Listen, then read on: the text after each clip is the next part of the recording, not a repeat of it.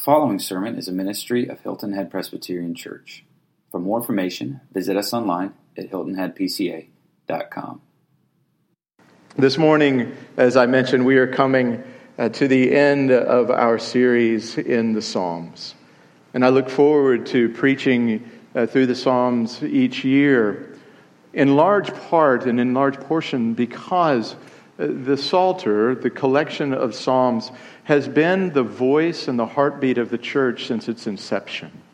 It has given expression to the deep feelings and emotions that rise within us. It gives us comfort when we find ourselves in distress. These Psalms have been memorized and held dear by saints, our brothers and sisters, as they have stood before firing lines and been burned at the stake. And they quote the Psalms to remind them that God is their refuge and their strength, that there is a king on his throne, that he is glorious and that he is worthy of their praise and of their lives. And so when we come to the Psalms, we learn life within Christ. We learn how to celebrate. We have words to put to that expression. We learn how to lament, how to cry and to weep, how to enter into pain, and to be present in that in our own lives and in the lives of those around us. And this morning we are coming to Psalm 110, and we are concluding with this psalm in large part because it is incredibly important to be reminded of who Christ is. This is a psalm of David. It was written by David, but I would agree with Charles Spurgeon and with Walter Chantry and other scholars and pastors who say that this psalm really has absolutely nothing to do with David. It is written by David, but pointing to the true David, to Christ himself. And so this is what is known as a messianic psalm, a psalm pointing to the Christos, pointing to the Messiah, telling us who he is. And in this psalm, it is fascinating for us to consider Christ as the true king, but a different king.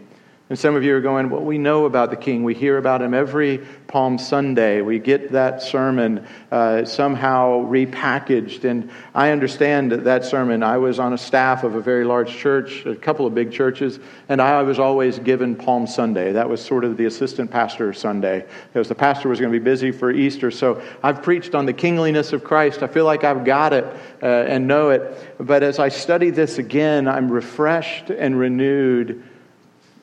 And I'm convicted of how often I forget his kingliness, how often I revolt against his rule, how often I would rather forge my own kingdom and find autonomy and self-rule, and I fail to see the beauty and the majesty and the gravity of being in the relationship and in the kingdom of the true King.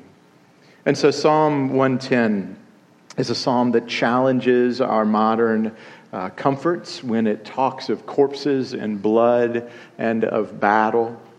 But it is a psalm that we need to hear today, especially as this King Jesus invites us to his table.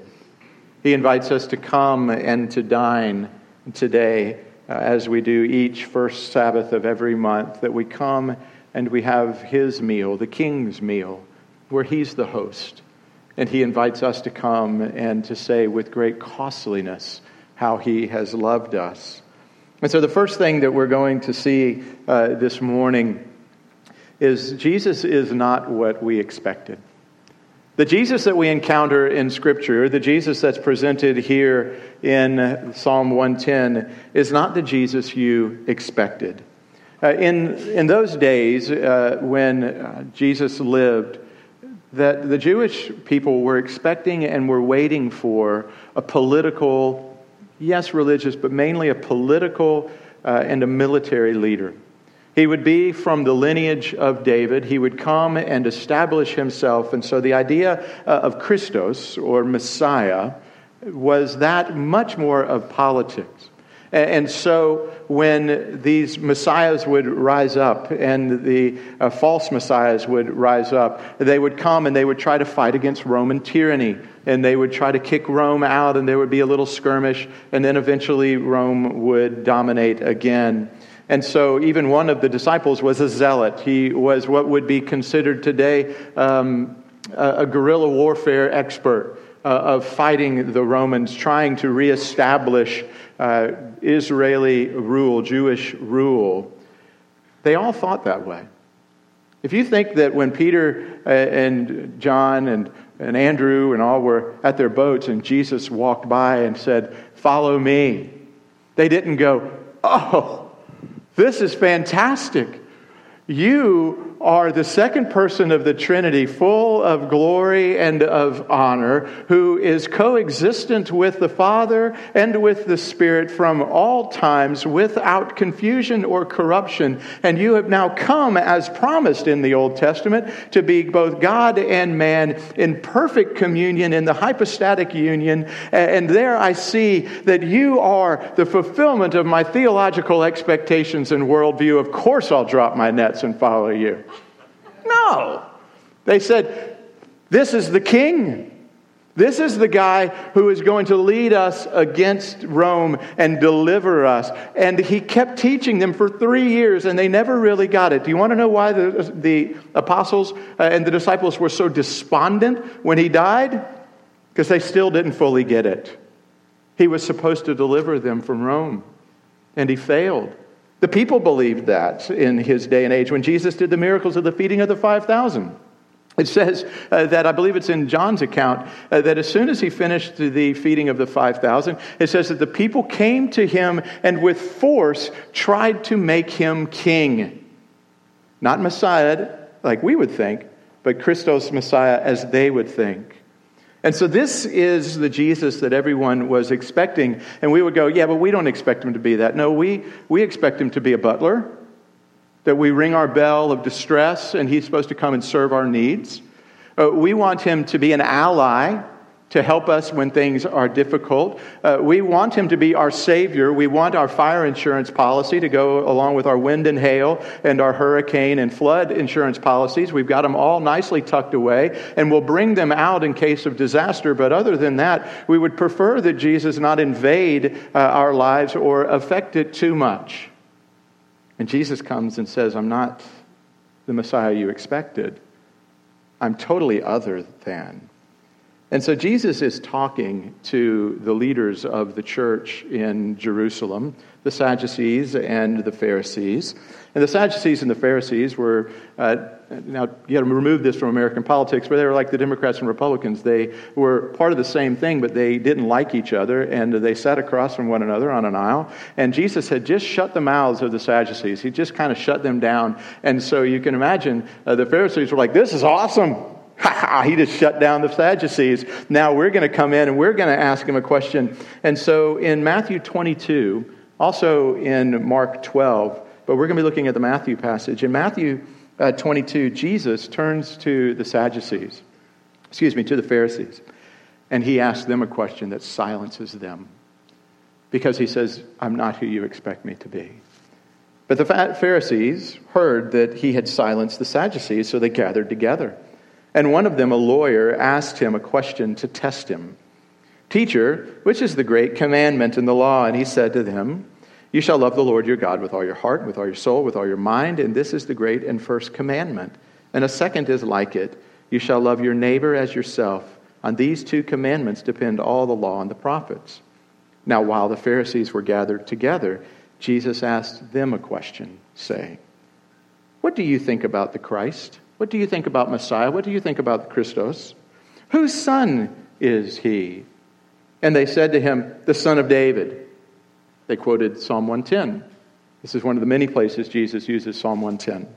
And he said to them, "How is it then that David, in the Spirit," again giving authenticity and authority to the words of David in the Old Testament, that it is the inspired word of God, that he, in the Spirit, calls him Lord, saying, "The Lord said to my Lord, sit at my right hand until I put your enemies under your feet."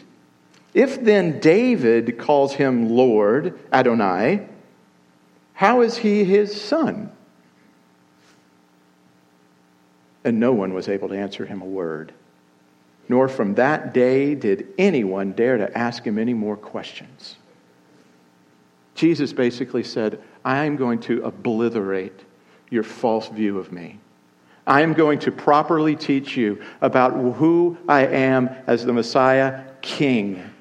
And I am Christos, I am Messiah, but not how you have designed me. I do not fit into any of your preconceived, preformed packages of what I am like." He goes back and he quotes Psalm 110. He said, "The Lord said to my Lord," the Yahweh, the Jehovah said to my Adonai.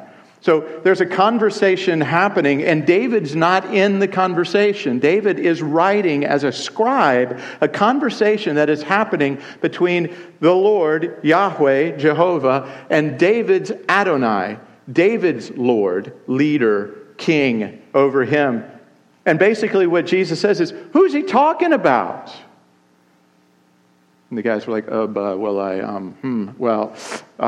because they knew that they'd been caught. Because if they answered it properly, what they were going to have to admit was exactly where Jesus was leading them. This is God speaking to Christ. This is the Father speaking to the Son. And David looking up and saying this isn't about me. This Christos, this Messiah, he is no mere man. He is no mere king in an earthly sense of that. He is a God-man. He is a God King who comes and dwells and reigns and does all of these. And he is a priest, and he brings together things that aren't normally brought together within the human understanding. And so it is all of these beautiful things that he's bringing together. And what he's saying is, you have to understand that he's no mere mortal, that he's no mere human. He's simply not David's descendant. He comes from the lineage of David, but he's different from every other seed of David that had ever come. What is Jesus doing? He's being provocative. He's being combative. But he's being loving.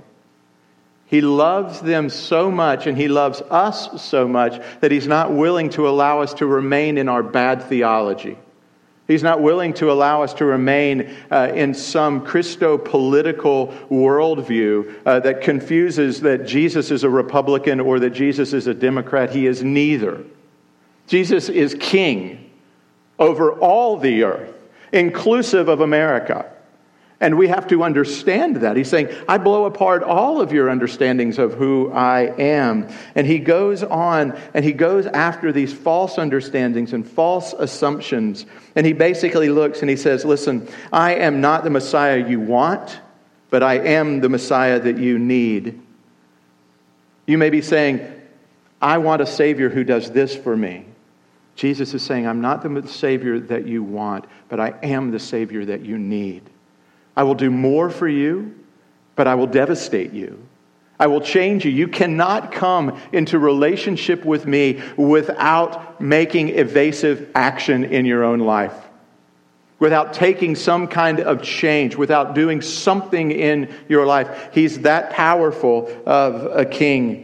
We have to change. We have to do something. You can be afraid of me, you can hate me, you can love me, but you cannot deny me. He was outrageous, as one writer put it, and he was in their face, and he is in ours today. Jesus is not what we expected. First point. I just wanted to be honest with you, as some of you are maybe tipping your toe back into church. Some of you are here for the very first time, and others of you have grown way too comfortable with this Christ. And for others, we want to be stimulated further in our relationship. But however we sit today, I want you to see that Christ is not to be trifled with. He is devastating and powerful and kingly and priestly and eternal and human and fully God, the true Son of God, the true Son of David, who rules and reigns in power forever and ever. This is who he is. And so we see that he's not what we expected. So now what we see who he is, we're going to look at just a couple of the dynamics of his personhood. One is that he is a king, and the second is that he's a priest. And I'm not going to spend a great deal of time on either of these. But to talk briefly about his kingship and his kingliness. It says, the Lord says to my Lord, sit at my right hand until I make your enemies your footstool. The Lord sends forth from Zion your mighty scepter. Rule in the midst of your enemies. Your people will offer themselves freely on the day of your power in holy garments. From the womb of the morning and the dew of your youth will be yours. The Lord has sworn and will not change his mind. You are a priest forever in the order of Melchizedek. The first thing that we see about this kingship of Christ is that his kingdom is established, that it has been established and is current. It says in verse 2 that you sit at my right hand. That idea of sitting at the right hand is saying that Christ, now the King, is seated in the place of power next to God the Father who is on the throne. And that Christ is participating actively in the kingdom work. That it's established there. It's participation in God's sovereign rule. It also means this, that him being seated means that his work of atonement, he is seated and he is resting from his work of atonement. It has been fully completed. He has done the work on the cross. It is completed by him once for all in a one-time death upon the cross. And therefore he is secured for all those to whom the Father gives to him salvation. And now he is seated. And that's important to understand. Many of you come from Roman Catholic backgrounds. And the Roman Catholic differentiation between this and the Protestant Presbyterian Reformed view is this. As we come to the table today, Christ is not being re-sacrificed today. This is not a reenactment. This is not a re-sacrifice. That's not actually his body and that's not actually his blood. Those are representative bread and juice of the actual, because he is currently seated at the right hand and he doesn't need to be sacrificed again. He said, I did it once for all. And the fact that when we have crosses within a Protestant tradition, the crosses are empty. Why? Because Jesus isn't on the cross anymore and never will go to another cross. He is seated at the right hand of God the Father. That component of his ministry has been fully completed. And so it's saying, I've established my kingdom. It is now set. And this kingdom is eternal. That we get that in verse 4. That it will have no end. There is no earthly kingship that has had an eternality to it. Only Christ will have an eternal nature to it. It's interesting that Christ in his kingly reign reigns within the midst of his enemies, verse 2. That's not normal. A king normally comes and establishes his kingdom, but doesn't reign within the midst of his enemies. So what is Jesus saying here? What is David saying here? He's basically teaching us the spiritual nature of the kingdom of heaven, that it infiltrates into the powerful kingdom of this world, and it is established, and he reigns, as it were, indirectly. Because Jesus isn't here. I mean, he is by his Spirit. But Jesus is seated at the right hand, waiting for the Father to say, go. Go now directly in and finish off all of the work. Complete the work and establish now your kingdom in all of its fullness. So now he exerts his power indirectly. This is incredibly important for us as Christians and the church to understand. Christ exerts his powerful reign now in the world through his church, through his people. That he now is reigning and ruling and establishing and furthering his kingdom's sake and doing the work of his kingdom through us, his church. We are the outposts, as it were, of his kingdom work. Martin Luther wrote this: we are to fight for Christ by suffering, by faith, by preaching God's word, that we're to enter in and to engage in this kingdom ministry by these very simple things. We participate freely, is what it says in verse 3. You're not here because you have been bound and drug in, hopefully. Maybe some of you kids have, and some of you spouses have. But in general, the kingdom of God is a voluntary army. The citizenship is voluntary. And it's voluntary in this way. When we see our true King and what he has done on our behalf, and we come into a relationship with him through grace by faith in the completed work of Jesus Christ, where we are now justified, adopted, sanctified by his blood, all of a sudden our reasonable response is what? I'm all in. Take my life and let it be consecrated, Lord, to thee, the great hymn of the faith. We go, I volunteer, I'm all in, and I freely give myself to you, Lord. Use me as you would. Has anybody ever prayed that prayer? Lord, use me however you would see fit. You can raise your hands. That's a dangerous prayer, isn't it? And a lot of people didn't raise their hands because we don't want to let God do that. But the psalmist says, his kingdom is filled with people who freely offer themselves to the king to say this, wherever you want to send me, however you want to use me. If my name will be known or my name is never known, if I have wealth or if I have poverty, whatever you want me to do, Lord, I am willing to do it. I'm willing to go to the ends of the earth in your name and serve you in a foreign country. I am willing to stay in my marriage and love my spouse and not leave. I am willing to love my children. I am willing to do whatever you would have me do, to run my business for your glory, to use my wealth for your glory, to use my poverty for your glory, to live in my singleness for your glory, to raise my children for your glory. I'm willing. I'm all in. I volunteer myself freely to you, Lord. That's the kingdom work of how God, Christ, is working his kingdom here in the world for us to participate freely. We should never have to beg, and the church doesn't beg for people. We just simply pray and say, God, raise up the folks to do it, and if they don't do it, then we're not going to do it. It's your work. You raise up the people to do it. That's how we should approach things, that we participate, we persuade, we talk to people about the good news of the kingdom, and we pray, because we recognize that that's where our power is. Listen to this quote by Walter Chantry. He said, "The world is in desperate need of a spiritual church using spiritual weapons to fight a spiritual war under the spiritual reign of Christ." Our world is in desperate need for more technology, for a watered-down gospel, for less commitment, and for no one confronting anybody else with anything. That's the movement of the American church. Chantry was right. We are in desperate need of a spiritual church using spiritual weapons to fight a spiritual war under the spiritual reign of Christ. Christ will use your life. He will use your holiness, your righteousness, the manner in which you live your life, the manner in which you love one another, the manner in which you present the gospel, just the gospel. That you preach it, that you teach it, that you live it and you know it and you share it in season and out. That's the kingdom. That's our king. And he uses the kingdom this way. But he's second thing that we want to see, he's no ordinary king. Or maybe the third thing. He's no ordinary king. He's a priestly king. In the kingship of Jesus, he brings together two different things. He brings together his kingship and his priestliness. And that's what we see there in verse 4. The Lord has sworn and will not change his mind. You are a priest forever after the order of Melchizedek. Now, Melchizedek is mentioned in Genesis 14. He's mentioned here in Psalm 110. And then he's mentioned all throughout Hebrews. Many people believe that Hebrews was written basically to explain Psalm 110. It was the full explanation of the priestly office of Jesus Christ.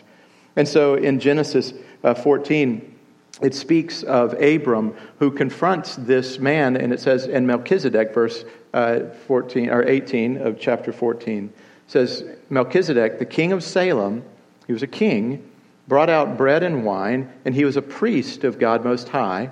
And he blessed Abram and said, "Blessed be Abram by God Most High, possessor of heaven and earth, and blessed be God Most High, who has delivered your enemies into your hand." And Abram gave him a tenth of everything. So Melchizedek is this mysterious figure who comes, but he was a king and a priest. And Jesus is saying, I am a priest along his lines, not the Levitical lines and not the Aaronic lines. And the significance of this is the fact that the Lord has sworn by this king, by this priesthood.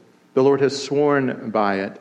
It says that the Lord, verse 4, the Lord has sworn and he will not change his mind. That means it is established that the priestly work of Jesus, that is, Jesus as access to God, King, we understand that he's authority and he rules. But Jesus as priest is access to God. I am the way, the truth, and the life. No one comes to the Father but by me. That's priestly language. That's Jesus saying, do you want to enter into the Holy of Holies? You have to come through me. Do you want to have a relationship with my Father? You have to come through me. Do you want to enter back into Eden? You have to come through my body, which was bloodied and pierced by the flaming sword of the angel, so that you can enter back into Eden. But you have to come through me. I'm the high priest, and I have been established and sworn to by God that there's no other priest who can help you out.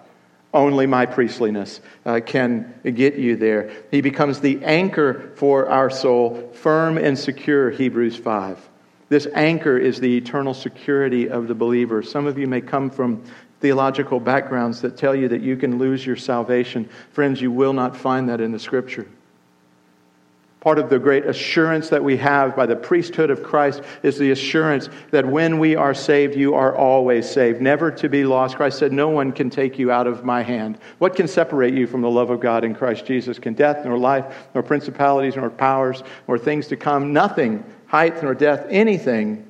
It is this sense, as it were. James Montgomery Boyce wrote these words. Since he has made a perfect atonement for their sin, and since God has sworn to accept Jesus' work, the believer can be as certain that he or she will be in heaven as that Jesus himself will be there. Did you pick up on that? You can be as assured and certain that you will be in heaven as you are that Jesus is in heaven. Almost every believer would raise their hands and go, I am confident that Jesus is in heaven. And then if I asked the question again and said, are you confident that you're going to be in heaven? Yeah, maybe. Yesterday I was. Today it was a bad day. I'm not sure about tomorrow. I'm feeling already bad about Monday. And there's not an assurance. But there's this sense now, because of the work of Jesus, as the priest in Melchizedek's line, that he is a priest forever. Hebrews chapter 7.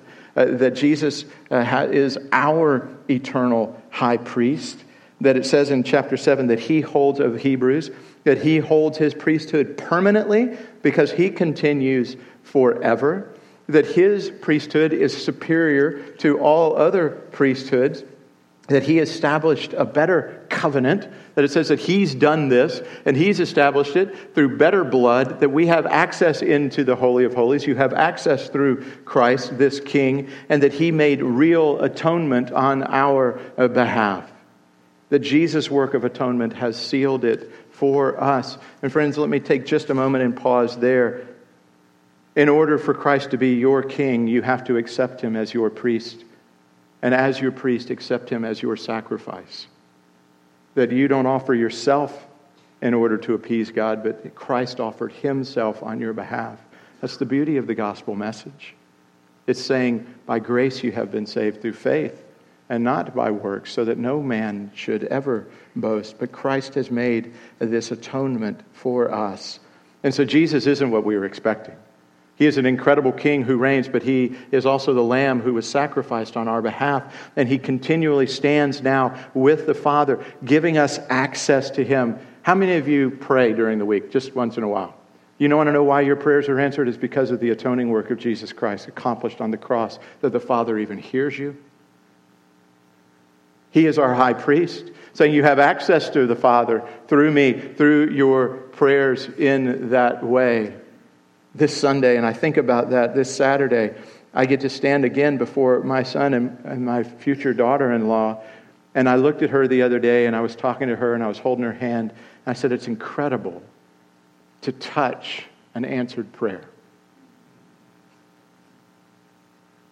That for 23 years, we've faithfully prayed that God would provide a godly spouse for our son, Will. And her name's Ashton Wise. Why did God listen and answer? Because of the work of Jesus Christ. Because of his intercession on our behalf. Because he is our high priest. Now, I'd love to leave it there. I probably should. Except there's a few more verses. And here's what those few more verses say. Yes, he is king, and we want you, and he wants you to bow the knee and come into his kingdom. And he is a beautiful priest who has given you his very life but he is also a conquering warrior king. And he will return one day. And the Lord is at your right hand, and he will shatter kings on the day of his wrath. He will execute judgment among the nations, filling them with corpses. He will shatter chiefs over the wide earth. Friends, you'll face this king, this priest king, one day. And you will either face him and be seated with him next to the Father, above all rule and authority, with every blessing in the spiritual places in Christ. You will either be seated with him or you will be his footstool.